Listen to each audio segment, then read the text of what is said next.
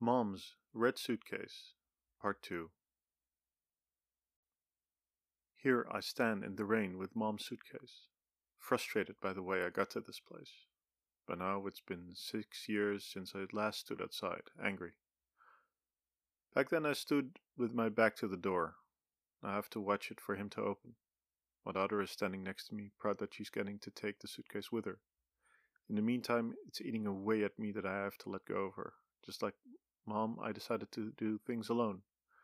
Her situation was so different from mine. Dad lived in the UK. Her father is just living here a few kilometers from where I live. He wanted to participate in raising her. I held my ground, insisting that I would do it my own way. Yet, here I stand. We'll have to do this together. He has a right to her as much as I do. We'll have to raise her together. After all, he really wanted to participate. Mom decided to raise me alone. Dad barely knew what happened, and all the while he was always happy to see me, I knew that he was also glad that Mom did most of the work. My decision to raise my child on my own, I simply followed Mom's example in this. I assumed I'd have Mom's courage too. Looking back, everything just became too much for him. At first, things seemed to go well. We had an apartment, and we did our best together, both. But then we went to buy a bed, clothes, stroller. We went to the store 3 times and nothing was ever good enough for him. He just kept doubting it all. It became too much for him to even think about it. He came up with reasons, and those reasons progressively turned into excuses. It made the lady at the store really desperate too. No decision could be made, and so eventually I did it on my own. I went to the store alone and picked what I could afford. I came home and there he was, hands in his hair and the desperation in his eyes. The future became too much for him. Our future became too much for him.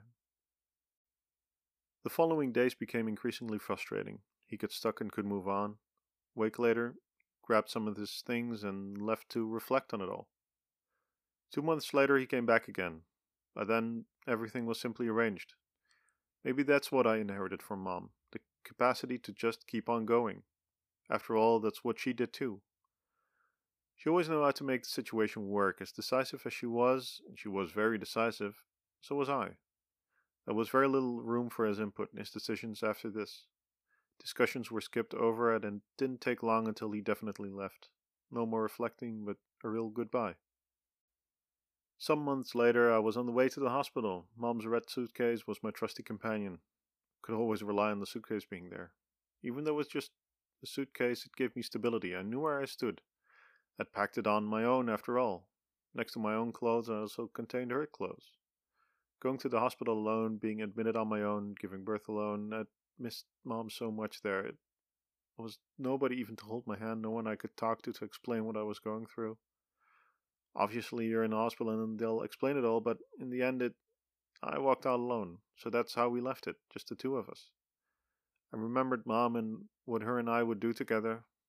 The kind of fun we had together, both of us, and trying to get the best out of living. Because that's the way Mom was and that's the way I am. After the first year went along, I got increasingly more courageous and confident in how things were going. I got used to going through life with just the 2 of us. I thought back at the good times Mom and I had, the pleasant moments came back. The things Mom and I did together, and we repeated those. We went on the same holidays, we took the same trips. It wouldn't take long before this little girl next to me saw the same kind of adventures that I had when the suitcase appeared. As she got increasingly more enthusiastic, I noticed that I struggled more holding on to that enthusiasm. I was living Mom's life all over again, but it wasn't my own. It didn't take long for those frustrations to get the best of me. Frustrations that accompany me now, here, standing in the rain. Frustrations of I'm trying to hold on to. Frustrations of having to bring her here. As though I'm standing here in the rain and doing my best to be enthusiastic, it's for the better that we're standing in the rain. This way she won't see my tears and she won't see my anger. This girl looks like me in so many ways. She carries the same naivety as I had back in the day. The world is beautiful and sweet and kind and pleasant. Our life is normal and no less than a large adventure. Now that I'm going through all of this, I see what Mom must have felt too. She was also frustrated and how to stand alone. Though she had Grandpa and Grandma helping her out, they went along with her stubbornness. They kept challenging her, kept asking her questions. Is this really what you want? Mom was convinced with herself, and she was right. I, on the other hand, have a lot of doubts. This is not what I imagined for my future. In a way, I regret my stubbornness and just trying to keep on doing things on my own way. The front door opens and there he stands, the father. He greets her enthusiastically, screaming with excitement she enters the house. Enthusiasm only a child can express it. Then there's this moment of silence as he sees the suitcase, he sees me, his vision frozen. I give him the suitcase, he grabs it, clearly thinking about what this all means. Oh, you got to take your mom's red suitcase along with you. That's something special. There she stands, full of pride. Yeah, Mom says that now this can become an adventure too. He knows all too well what this suitcase means to me. He knows that this has been quite a discussion that ultimately I couldn't have said no. He leaves the door open and looks at me. He nor I know what to do. All the while it keeps raining. By now my daughter is long gone inside. The pain on my face has been screaming. He keeps doubting. Do you... Before he managed to finish the sentence, I explained. No, I should be going home. The door stays open. It looks at her, then at me. But now it's starting to rain inside. It looks at me again just to make sure. And the door closes and I stand there. Alone in the rain. I don't know what I'm waiting for. Somehow I can't manage to leave. I can't manage to leave her behind. The only thing I can manage is to cry harder. Thoughts keep racing through my mind on how I got here, staying stubborn, just trying to resolve everything on my own.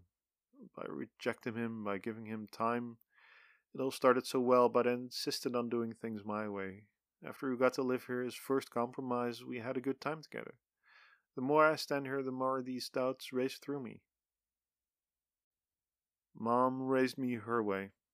I always thought that was the only way to be raised. I lost her too soon and I never got to ask her.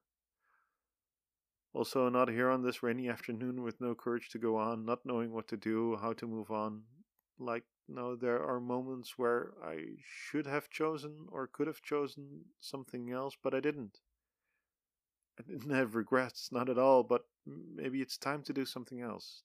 Do I want this future for my child, her father and I? Do I want to live separated? Do I want to follow my mom's path or my own? The rain is running through my clothes. I'm soaking wet and I make a decision. I ring the doorbell again. This time, not just for my daughter, but for all of us. This time it only takes a moment. He opens the door and doesn't say a word. Silence falls. I collect my courage and before I get to say anything, he says, "Please just come inside. I'll grab a towel for you." I sigh with a nervous laugh. Please, but I want to talk about this whole situation we have here.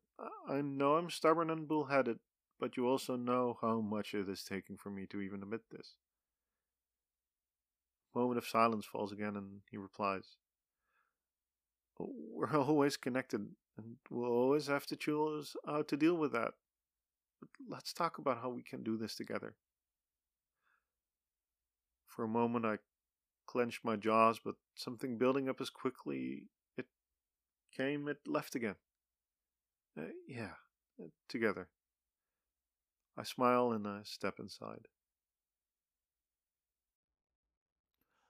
I hope you enjoyed this narration. For more stories or other information, please visit carliswriting.wordpress.com.